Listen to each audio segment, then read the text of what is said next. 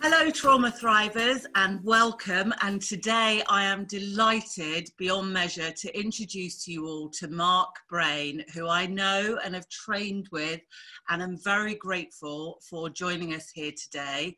Mark was a former foreign correspondent with the BBC, and he's now an accredited consultant in EMDR and a psychotherapist who specialises in trauma, anxiety, depression and relationships. And Mark also runs EMDR Focus and trains other therapists and has supervisees as well. And he's developed an amazing protocol, which I was guinea pig for once on one of the trainings, on intergenerational trauma and EMDR. So we really are incredibly lucky to have some of your valuable time today, Mark. Thank you. It's a pleasure.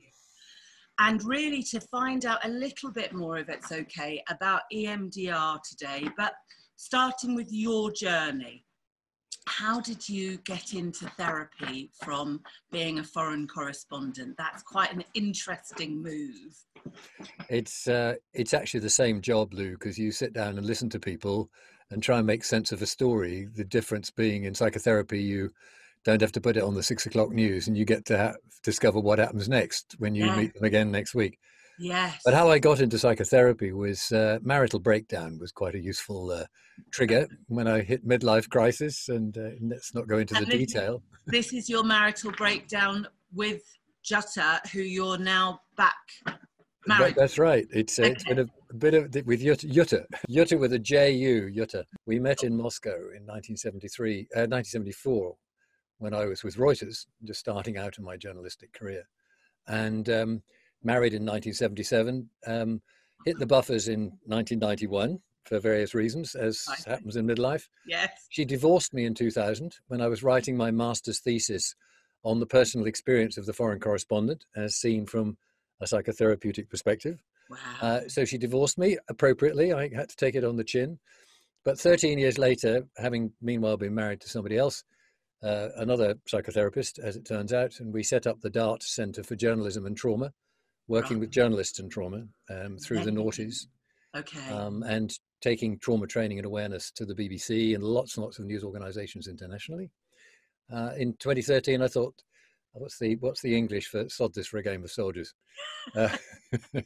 And left my second wife, went back to my first wife, moved in with my mother, then in her late 80s, mid 80s, and said to my first wife, will you marry me again? She took 6 months to say yes, but she said yes on the top of Machu Picchu. I jest not. And we are now basically living happily ever after. And she is also an EMDR consultant. Yes, who I actually have trained with too. You've trained with her? Yes, we co-train. Yeah. So there you go. That's my crazy trauma story in a nutshell. That's an amazing trauma story. I'm sorry about the noise. If anybody's hearing any noise in the background, I'm afraid I've got Alfie with me, who is trying to make himself very comfortable on a little mat I've got down here. In case I think he wants to be the centre of attention, actually. I think he always wants to be on camera. Yeah. So how long have you been a therapist now? I was discussing this actually with a client earlier today. The journey, how does one get there? So, midlife crisis at age 41. Went to Findhorn, the Findhorn Foundation. Yes. In '94, 3 years later, the lights went on, and I came away from Findhorn saying I've got to train in this thing called psychotherapy, and signed up for a fundamentals course at the CCPE, the Centre for Counselling and Psychotherapy Education, transpersonal psychotherapy training, integrative really. And for those that don't know, could you elaborate a little bit on transpersonal therapy and what it means? Gosh, yes. Just very loosely, because we've got quite a mixture in the Trauma Thrivers group of professionals and lay people. Well, there's an awful lot one could say, but in principle, if you think of therapy started out with psychodynamic, if you like, with Freud, and then psychoanalysis with Jung, then Rogers came along, person-centered, and then CBT turned up in the late 60s, which has its place, makes it more accessible. Does it work? Well, that's another story. And then, if you like, transpersonal is the third wave, where you move beyond the relationship, beyond left brain cognitive behavioral stuff into an awareness that we are part of something bigger. Yes. Now, I'm personally not religious. I could perhaps say I'm faintly spiritual. I am Asperger's as well, recently diagnosed as Asperger's. We'll get to that. So I have a sort of slightly distinctive take on the world. But the transpersonal, as I understand it and experience it, just sees us in the context of, if you like, the universe. Yeah. We are all, as Joni Mitchell famously sang at Woodstock, we are stardust. Yeah. We go back to the beginning of time. Each one of us, we're made up of the constituent bits of the universe. We are energy. We are an energy system. Yes. And we are the product and the expression of, as Cahill Gibran says, life's longing for itself. Yes. Which is a lovely way of understanding life. I love.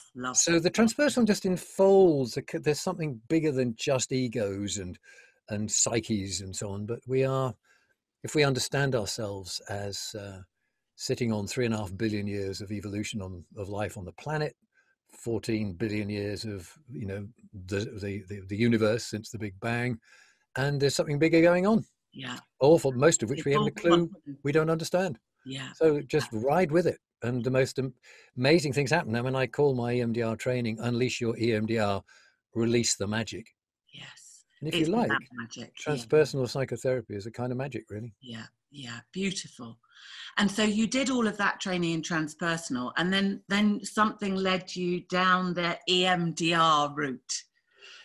I started out on the EMDR route about 3 years after I graduated, 4 years after I graduated. I was going through another major life crisis in my mid-50s. I was moving house and moving job, leaving the BBC, and I'd started up a new marriage, and I was in a bit of a state. Right. And I was going to conferences in the States of the International Society for Traumatic Stress Studies, ISTSS, as part of developing the DART Center for Journalism and Trauma. Okay, yeah. So I was hobnobbing with Bessel van der Kolk and all the luminaries of the trauma field. It was absolutely fabulous. God, I loved it. You know, yeah, I can imagine. They were presenting their research and just circulating with them at cocktail parties and dinners, and so I really got to know some of these guys. Yeah, and just the lights went on. I thought, this is just phenomenal. Trauma is at the heart of the dysfunctions that people bring into psychotherapy. Yeah. And then I was going through a bad old time, and I said to a colleague, I rather like the look of this EMDR. Can you recommend anybody? And this was a lady called Kerstin Berg Johansson in Sweden, who's now Sweden's EMDR trainer. Right. And she said, why don't you get in touch with Richard Mitchell in the UK, who trains EMDR, basic EMDR. So I went to him for some sessions. And the amazing thing was, Lou, he was showing me eye movement, just left, right eye movement. He was just saying, this is what we're going to do to install a safe place, to use EMDR jargon. And he did a couple of passes and I fell into his lap. Extraordinary. I lost body tone. I was in such grief that I collapsed into his arms. Wow. And I thought, oh my goodness, there's something going on here. This bilateral movement, this bilateral stimulation is powerful. Is just powerful. Yeah. So then I did some sessions with him, sorted a few things out, not everything. Yeah. And so I need to train in this. So I trained in basic EMDR in 2004, went through parts 1, 2, and 3. And then worked my way on upwards to practitioner in 2009. Then consultant in 2011. Wow. And then Laurel Parnell in attachment-focused EMDR in 2014. And the rest, as they say, is history, really. Okay. And for the lay person who's watching, what would you say EMDR, you know, how would you describe it to somebody that didn't know what it was, that was new to trauma therapy, was new to understanding potentially that trauma was their issue? Because I think what I'm picking up from you, and certainly in my experience with myself, is it took me a long time, even of being a therapist, to kind of realize that underneath it all, you know, trauma was really my thing, as well as the thing that I wanted to teach. Absolutely.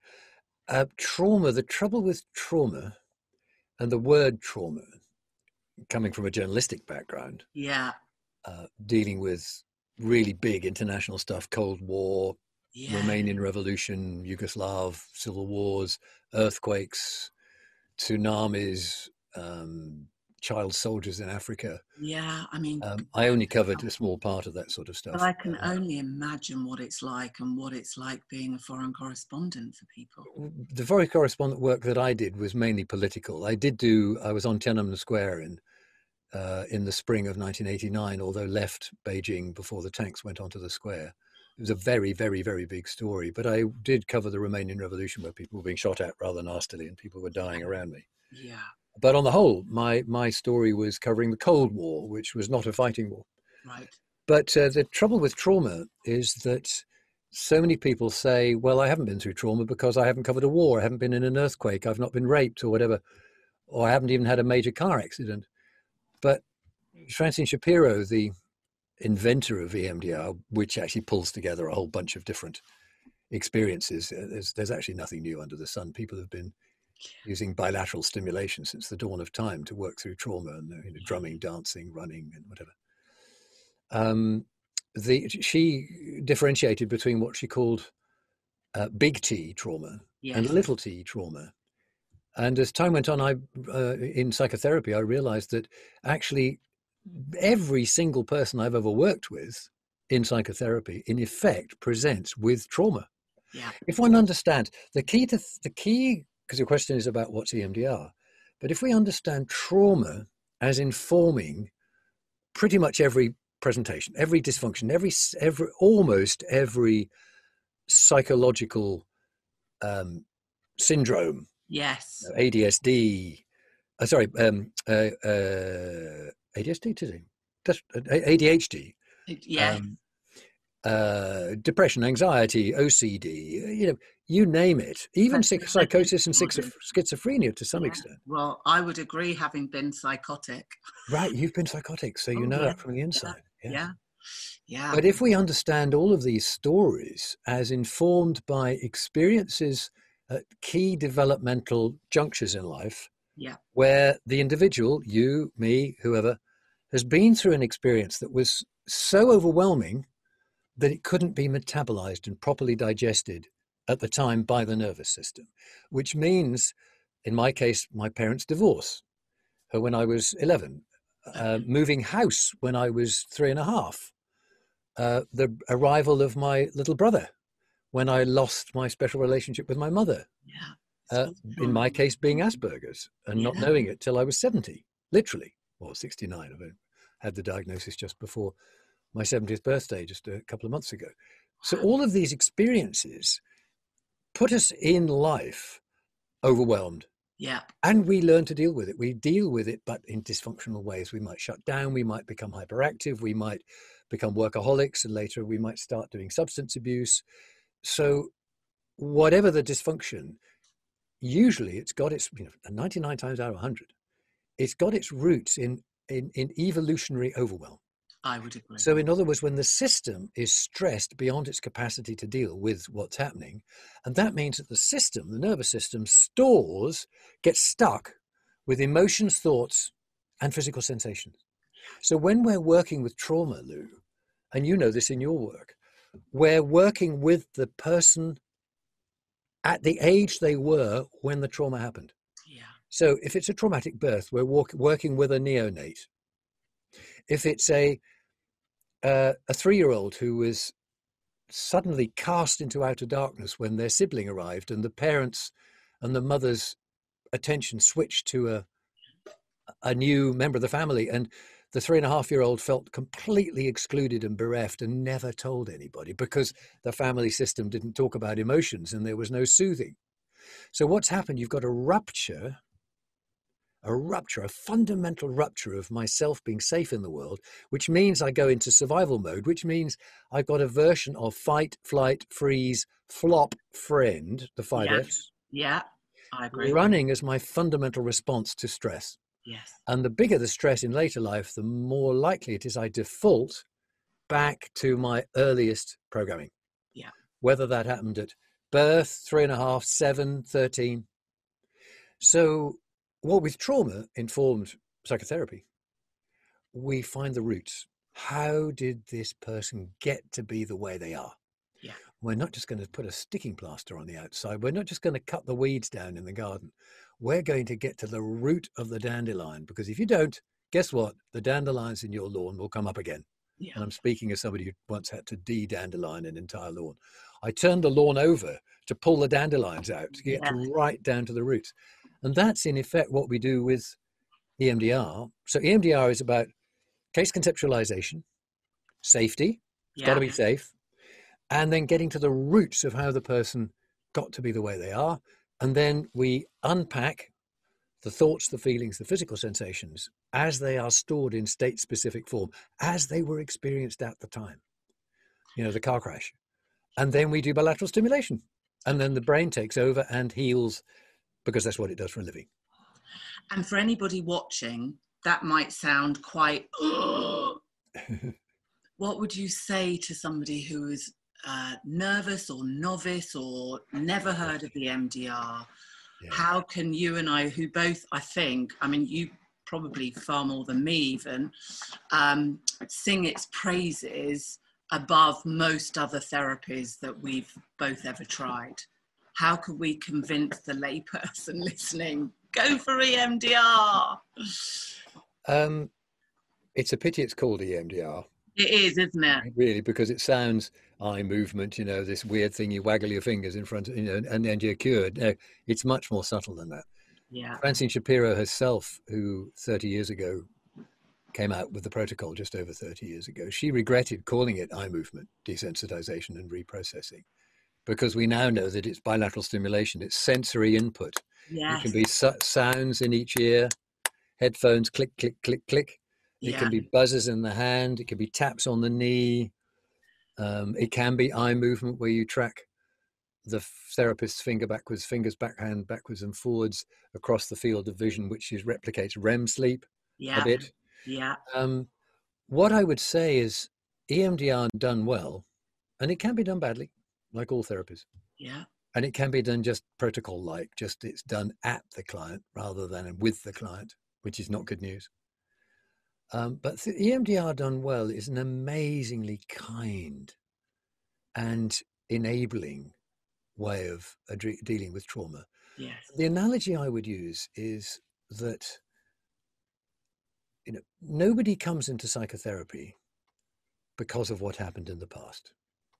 If you think about it. Yeah. No, I just say it again. Yeah. It's weird to think about it. Nobody comes into psychotherapy because of what happened in the past. They come into psychotherapy because they can't deal in the present with the impact of what happened in the past. It's about the present. So people don't come to psychotherapy saying, I had a really difficult childhood, but I'm fine. No, they might say that, but it's not true, because their relationships are falling apart, they're alcoholics or whatever. But they don't come into psychotherapy if everything's fine, if the past has been appropriately understood, metabolized, and it's in the past. So what we do with attachment-informed EMDR, which is the kind of EMDR I specialize in, is we use the client's intuition and the rich, creative imagination of their nervous system to find how they got to be that way. And I could do a little experiment with you. I could just show you how it works, and people could watch us doing it. Okay. I'm always up for anything, Mark, Obviously, in the first you volunteered to be my guinea pig, oink, oink, in front of 30 people or so a few months ago. I did. And thank you again. Good old tear as well. We had a good old sob, and we did it. I think we did it in 40 minutes flat. It was we did. I think I did say to you at the end that I was a bit like, I've got to get to the end quick, under pressure. It was, and I'll say on air publicly now, I'm sorry that I rushed you. and the group gave some useful feedback that I was just going a little bit too, it was a bit drag racing. It was a bit flat out, wasn't it? You could smell the rubber. Yeah, definitely. Burn rubber. Yeah. But the thing about attachment-informed EMDR is we understand that the presenting issue that the client brings, whether it's the relationships falling apart with their husband, or having a really bad time at work and the relationship with the boss, or they're triggered by their children. Yeah. Often happens. Yeah. Or they've just moved house, or they're having nightmares, or their obsessive compulsive behavior, whatever it is, if it's not purely organic. Yeah. Whatever it is, we're curious as clinicians.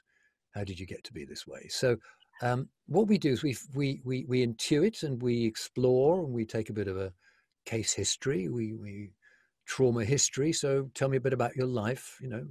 What was your growing up like? Siblings, parents, how did they get on with each other? What was it like for you growing up? What's it like for you now? We get a feeling and a sense for them. You know how it is, Lou.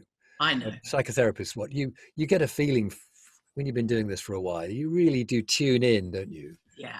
To sort of, oh yeah, I think I get it. Yeah. And then we, in the EMDR that I do, we set up safety and a whole bunch of resources.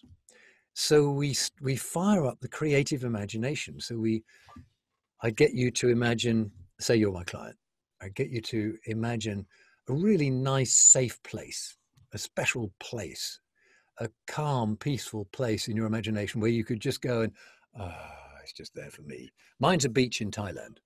Mine's a beach in the Maldives. There you go. Yeah. And I know 9 out of 10 cats prefer a beach. Yeah. Always. It is extraordinary. There's usually a beach, but it might be a mountainside, a beautiful garden, somewhere often, usually in nature. Yes. And then what we do is we get them to, these days online, we do it with the butterfly hug. Shall we show how the butterfly works? Take your thumbs like that. No, I do it like this these days. Take your thumbs like that. That's it. No, I'm not going to really embarrass myself. That's it. I can't even do that. And then you put your hands against your chest like that, and then the fingertips just below the collarbone. Okay. Just below the collarbone here, so you can press into the heart chamber. Can you feel that collarbone across? Assume you've got one. Yeah. I have. I have. It amazes me every time. Every time I do this, we're all the same. I know. We've all got collarbones. We're all products of evolution. Some of them that means that our nervous systems deal with trauma in the same basic way. Yeah. Because we're products of evolution. That's your transpersonal bit. So here, this is the butterfly hug. Tap, tap, tap, tap, tap. I quite like it there, actually. I've been doing it higher up with people. I used to do it like that. Yeah. But this is lovely. You hook the thumbs together. And that is nicer. Yeah. And so I'd get you to, Lou, just pause the tapping at the moment. Just hold on a moment, close your eyes. Just imagine somewhere really lovely. Let's say your beach in the Maldives. We've already talked about the place. So just imagine yourself there. Notice the time of day, the quality of the light, the weather, the colors, the temperature, the stillness, the noises, what you can hear, what you can touch, the sense of the movement of the air on your skin. There's a dog. Thanks, Al. The yap of your dog, the sense of the ground beneath you, any fragrances on the air, any dogs yapping in the background. And then I just say, when you've got a really good sense of that, just gently tap it in. Off you go. Do you want to just tap that in? There you go. Noticing where it feels good in your body and breathing into that space. Oh, it works, doesn't it? Yeah. We give the client a little bit of time to sort of tune into that. How is that? Beautiful, especially at the moment, without being able to get on a plane anywhere. Yeah, exactly. This is your coronavirus Maldives. We won't be getting on a beach soon like that, will we? We won't. No, you're right. A socially distanced, safe place. Yes. And then we do the same tapping in, call this tapping in. This is the bilateral stimulation. This is what makes EMDR distinctive from any other form of therapy. And it's not tapping. It's not the EFT where you do this sort of tapping and, and whatever. And then. That's right. That one. It doesn't float my boat. EFT does not float my boat. Yeah. But this is just a gentle bilateral stimulation. And when I tap here on the right-hand side, it sends a signal to my left brain. Right. Because that's how the body works. Yeah. When I tap on the left side, it's sending the signal to my right brain. Okay. So the brain says, oh, incoming, left, right. So it puts it into a kind of a sort of REM dream Yeah, state. It's not lovely. hypnosis, Yes. but it does put the brain into a different state. And there, in that state, the brain will process difficult stuff from the past. Yeah. Which And is amazing, isn't it? this is the piece that makes EMDR distinctive. And your question was, what is EMDR? It's a very kind, gentle, especially online, by the way. I love doing EMDR online. Yeah, I How are agree. you finding EMDR? I love it. I love it even more. Yeah, so do I. Yeah. Because this, I mean, we can use eye movements, and I could show you how they work. And we can do tapping. There's going to be buzzers coming out soon with an app that you can generate from a distance. You can just tap the table. Yeah. And I often get people just to tap the side of their knees. Yeah, tap the outside of their knees, as long as it's bilateral, because left brain does thinking, basically. Right brain does feeling, just to sort of, it's a bit of a cliche. I know, but it's a good one. You get the brain to work together. The two hemispheres of the brain, very, very different. The master and the emissary, to use Ian McGilchrist's terms. Yes. And the brain then sort of says, oh my goodness, we've got all this old stuff we've been hanging around with for the last 30, 40, 50, 60 years. Oh my God, we can actually, should we do something? Yeah. Hey guys, we can let these things go.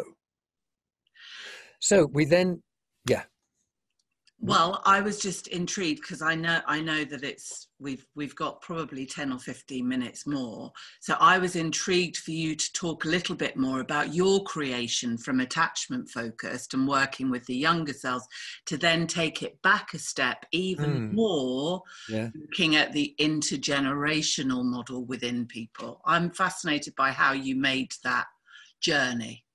Okay, so just to finish sort of how we set the scene, we then tap in nurturing resources. We're using creative imagination. They might be a beloved grandmother. They might be Aslan. They might be a cat, a mummy otter, a polar bear, sort of maternal, if you like, caring creatures, animals, real people, Mrs. Doubtfire, Mary Poppins. It can be whatever people come up with. Yeah. And we tap them in, 3 or so of them. Love we tap it. in some protector figures. Yes. That might be a samurai warrior. It might be a gladiator. It might be my big brother who would always be sort of fighting for me. It might be my dad sometimes. A bit careful with family members because they can be a bit ambivalent. Yeah. But it might be a superhero, Superman, the Hulk. It can be animal, imaginal, dead, alive, historical, contemporary, real, imaginary, all those things, and a wise figure or two. So we use the creative imagination. It's very Jungian. Yeah, it is. Very, very Jungian. Yes. And we tap all of these guys in. So we start the work before we even look at anything that might be getting in the way of you being the person you have the capacity to be. We've got a whole stack of resources. Yeah, which is lovely, isn't it? Yeah. It's amazing. Absolutely amazing. Yeah.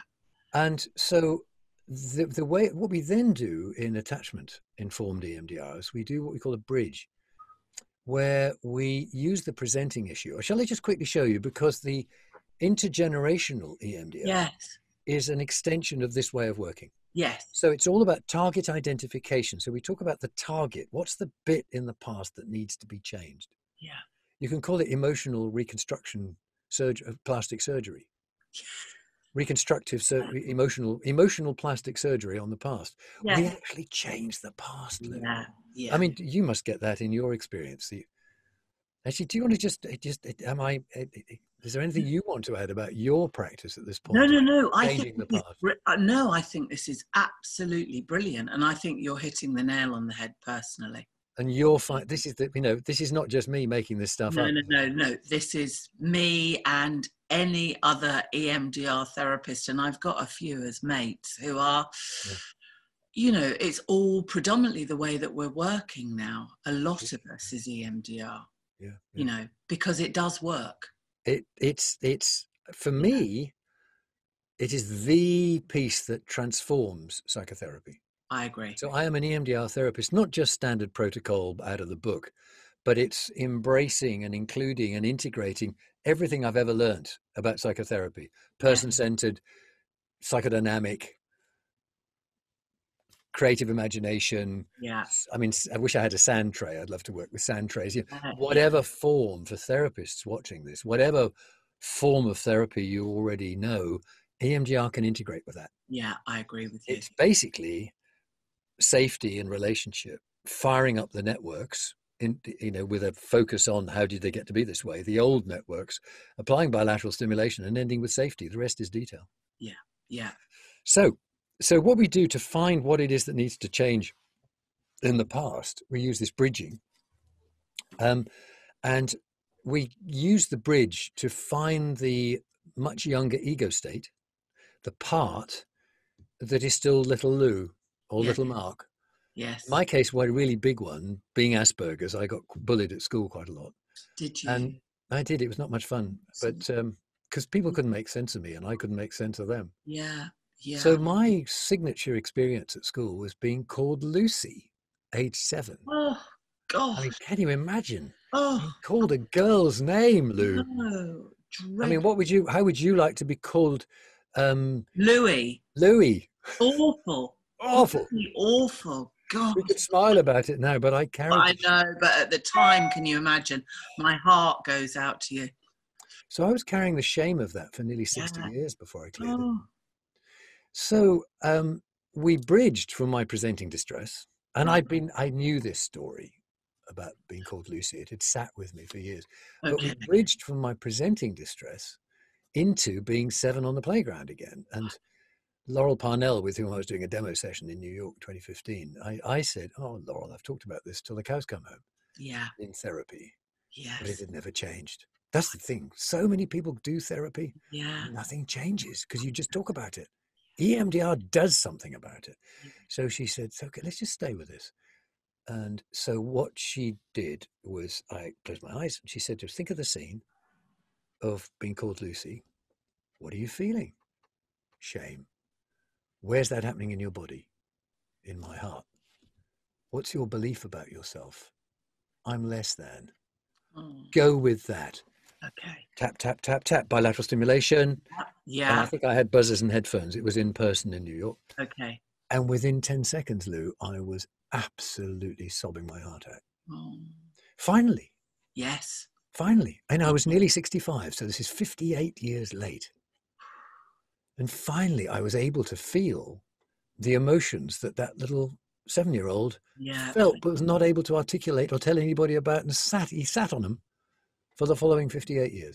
Yeah.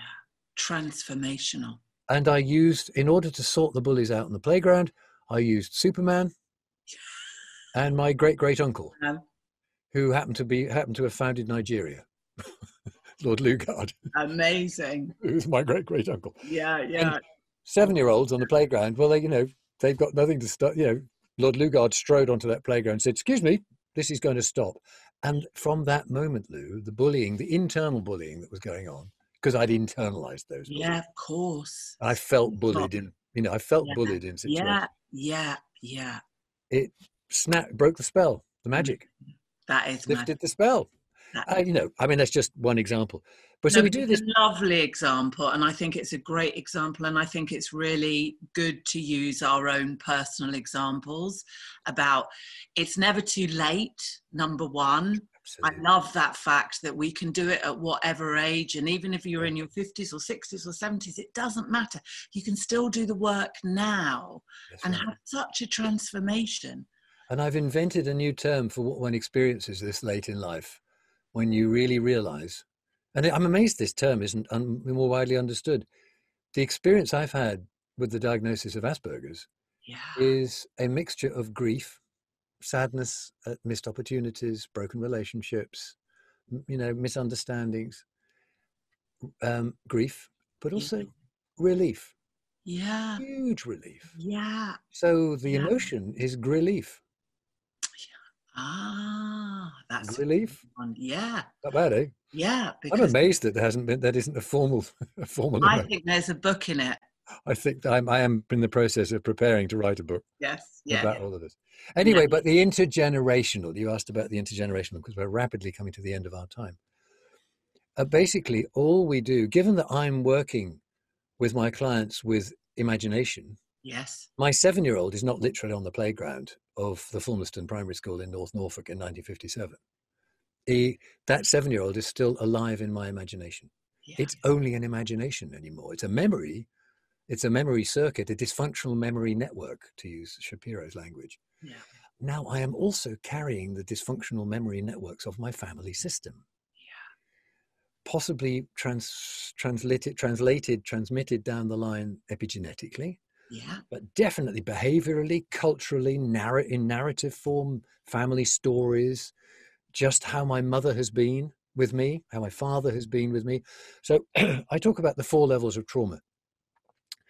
There's level 1 trauma, which is the bad stuff that happened to you. Right. Car accident, rape, parental divorce, bad stuff. Yeah. Then there's level 2 trauma, which is the absence of repair internally. So how it sits with me and the patterns I learned in childhood, how to deal with distress. So somebody might have been sexually abused by their brother age 6. That's a level 1 trauma. But the worst thing is that when they tried to tell their mother, they were sent to their bedroom and told to stop making things up. Yeah. And actually, that's worse than the abuse. I agree. Because it's the absence of relational repair, of attachment repair. It's an attachment wound. Yeah. Then the level 3 trauma is the introject, is mother's stuff or father's stuff. This isn't mine, it's me mother's. Yes. I watched her doing this. My mother was desperately anxious, so I became anxious. It's not my anxiety. Yeah. It's hers. Yeah. I learned from her to be anxious in the world because she was. And then the level 4 trauma, which is the true intergenerational. So if you like, the mother's introject, you can do EMDR on the mother. And I actually imagine I get the client to take their little self out of the situation, to bring the mother in, and then the adult client is my interpreter. Right. And conveys to me what's going on with their mother or father. And I, in their imagination, do EMDR on the mother. Brilliant. And I get the mother to bridge back into her childhood, or the father into his childhood. How did he get to be that way? And it is amazing.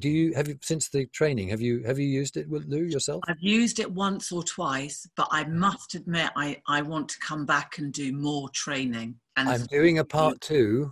I'm doing a part 2 in 2.5 weeks' time. Come and join us. Okay, I'd love to. Yes. Friday, Saturday, online. Okay, because it's so powerful. I will definitely be up for that. You get to practice it. You get to really practice it in triads. Yeah. Yep. No, because also I've witnessed it personally and how powerful it is. We went into your mum's childhood, didn't we? Do you remember what it was? Yes, we did.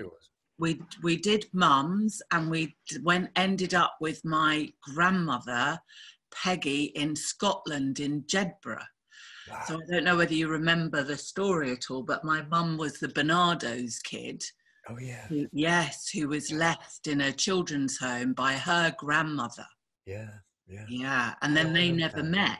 So not until mum was, I don't know, 20s or 30s. So I had all of that narrative, which you so brilliantly worked with. Yeah. And the extraordinary thing is, if you understand that as a kind of spell that's cast, it's not kind of an evil spell that's external to us. It's just a story that's got stuck in the system unconsciously. Yes. And we retell the story. We find the story and the feelings that are associated with it, because I think you had quite a lot of them, didn't you? Just a few. Just a few.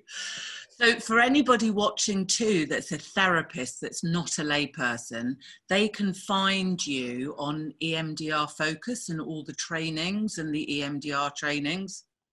And at Brainwork, BRAYNE work, brainwork.com. So my psychotherapy website is brainwork.com. Okay. My EMDR training website and supervision website is emdrfocus.com. Okay.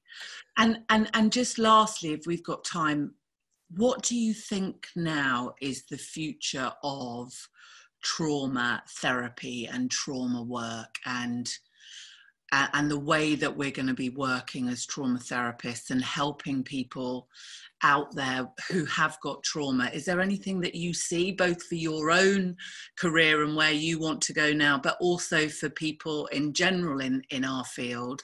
How do you see it kind of operating? Things are shifting, aren't they? Say it again? Things are shifting quite a lot. Things are shifting. I see trauma, an understanding of trauma in the context in which we've discussed it here, bad things that happen that haven't been metabolized, that have got stuck in the system, as being the central component of pretty much all psychotherapy and of all diagnoses. I think the DSM-5 and the ICD-11, that thick at the moment. Well, DSM-5 is literally that thick. I haven't got it here. But it will be about that thick. Yeah. Because if we understand pretty much everything that comes through the door is trauma-informed, you find the root of the trauma, you heal that using creative imagination and EMDR-style bilateral stimulation, because that's how the brain works. We do it every night in REM sleep. Yeah. And you integrate all of these understandings. Yeah. And the whole system of mental health and emotional well-being shifts to an understanding of what we call trauma-informed care. Yes. And I think it's going to be central to whatever the kind of society that emerges from this the corona pandemic that we're in at the moment. It's a transformational moment for the human species. Will we rise to the challenge? There's the opportunity to, but I fear we won't. I mean, a rather bigger subject. Let's have another webcast on this later. Yes. But I think as a species, we've had it. Yeah. This is our last century. And a bit like people in a hospice, we can die well. Yes. And we can die badly. Yeah. And we are being invited as a species, as each individual in our lives, we are invited to die well. The Dalai Lama says, think of your death every day. Yeah. And if we prepare for our death appropriately and with insight and compassion and excitement about now, I'm not dead yet. Wow, what a day. Yes. We can live our lives to the full. Yes. And as a species, as an individual, it's the same thing. So trauma really matters. Yeah. And well done you. Well done you for creating this network of trauma thrivers. Because the one thing that comes out of trauma, the most likely outcome from trauma, is it PTSD? Is it depression? Is it anxiety? It's PTG, which is? Yeah, post-traumatic growth. There you go. Yeah. So I'm more optimistic, and I hope that we become a society where we see mental health or addiction or any dysfunction or DSM-5 as a symptom of trauma, and that we see it as a dysregulated nervous system. That's it. And that we all start to work collectively and individually on our nervous systems. Yeah. And that somehow we pull it back. Let's hope. Because I've got to live in optimism. You're a bit younger than me. You're a lot younger than me. So I can afford to be gloomy. Yeah, thank you so much, and thank you for your time. And yes, I'm really hopeful that this will help an awful lot of people, as I know that you already do. And I shall see you on the training. See you on the training. Excellent. Thanks very much. All the very best. Thank you. Bye. Take care. Bye.